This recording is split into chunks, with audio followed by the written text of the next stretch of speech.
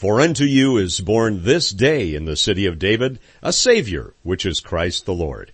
Pastor Mike Douglas here, wishing you a blessed Christmas and the peace that exceeds all understanding. Thank you for blessing those in need in our communities with the love, grace, and mercy of Jesus Christ in very real and meaningful ways.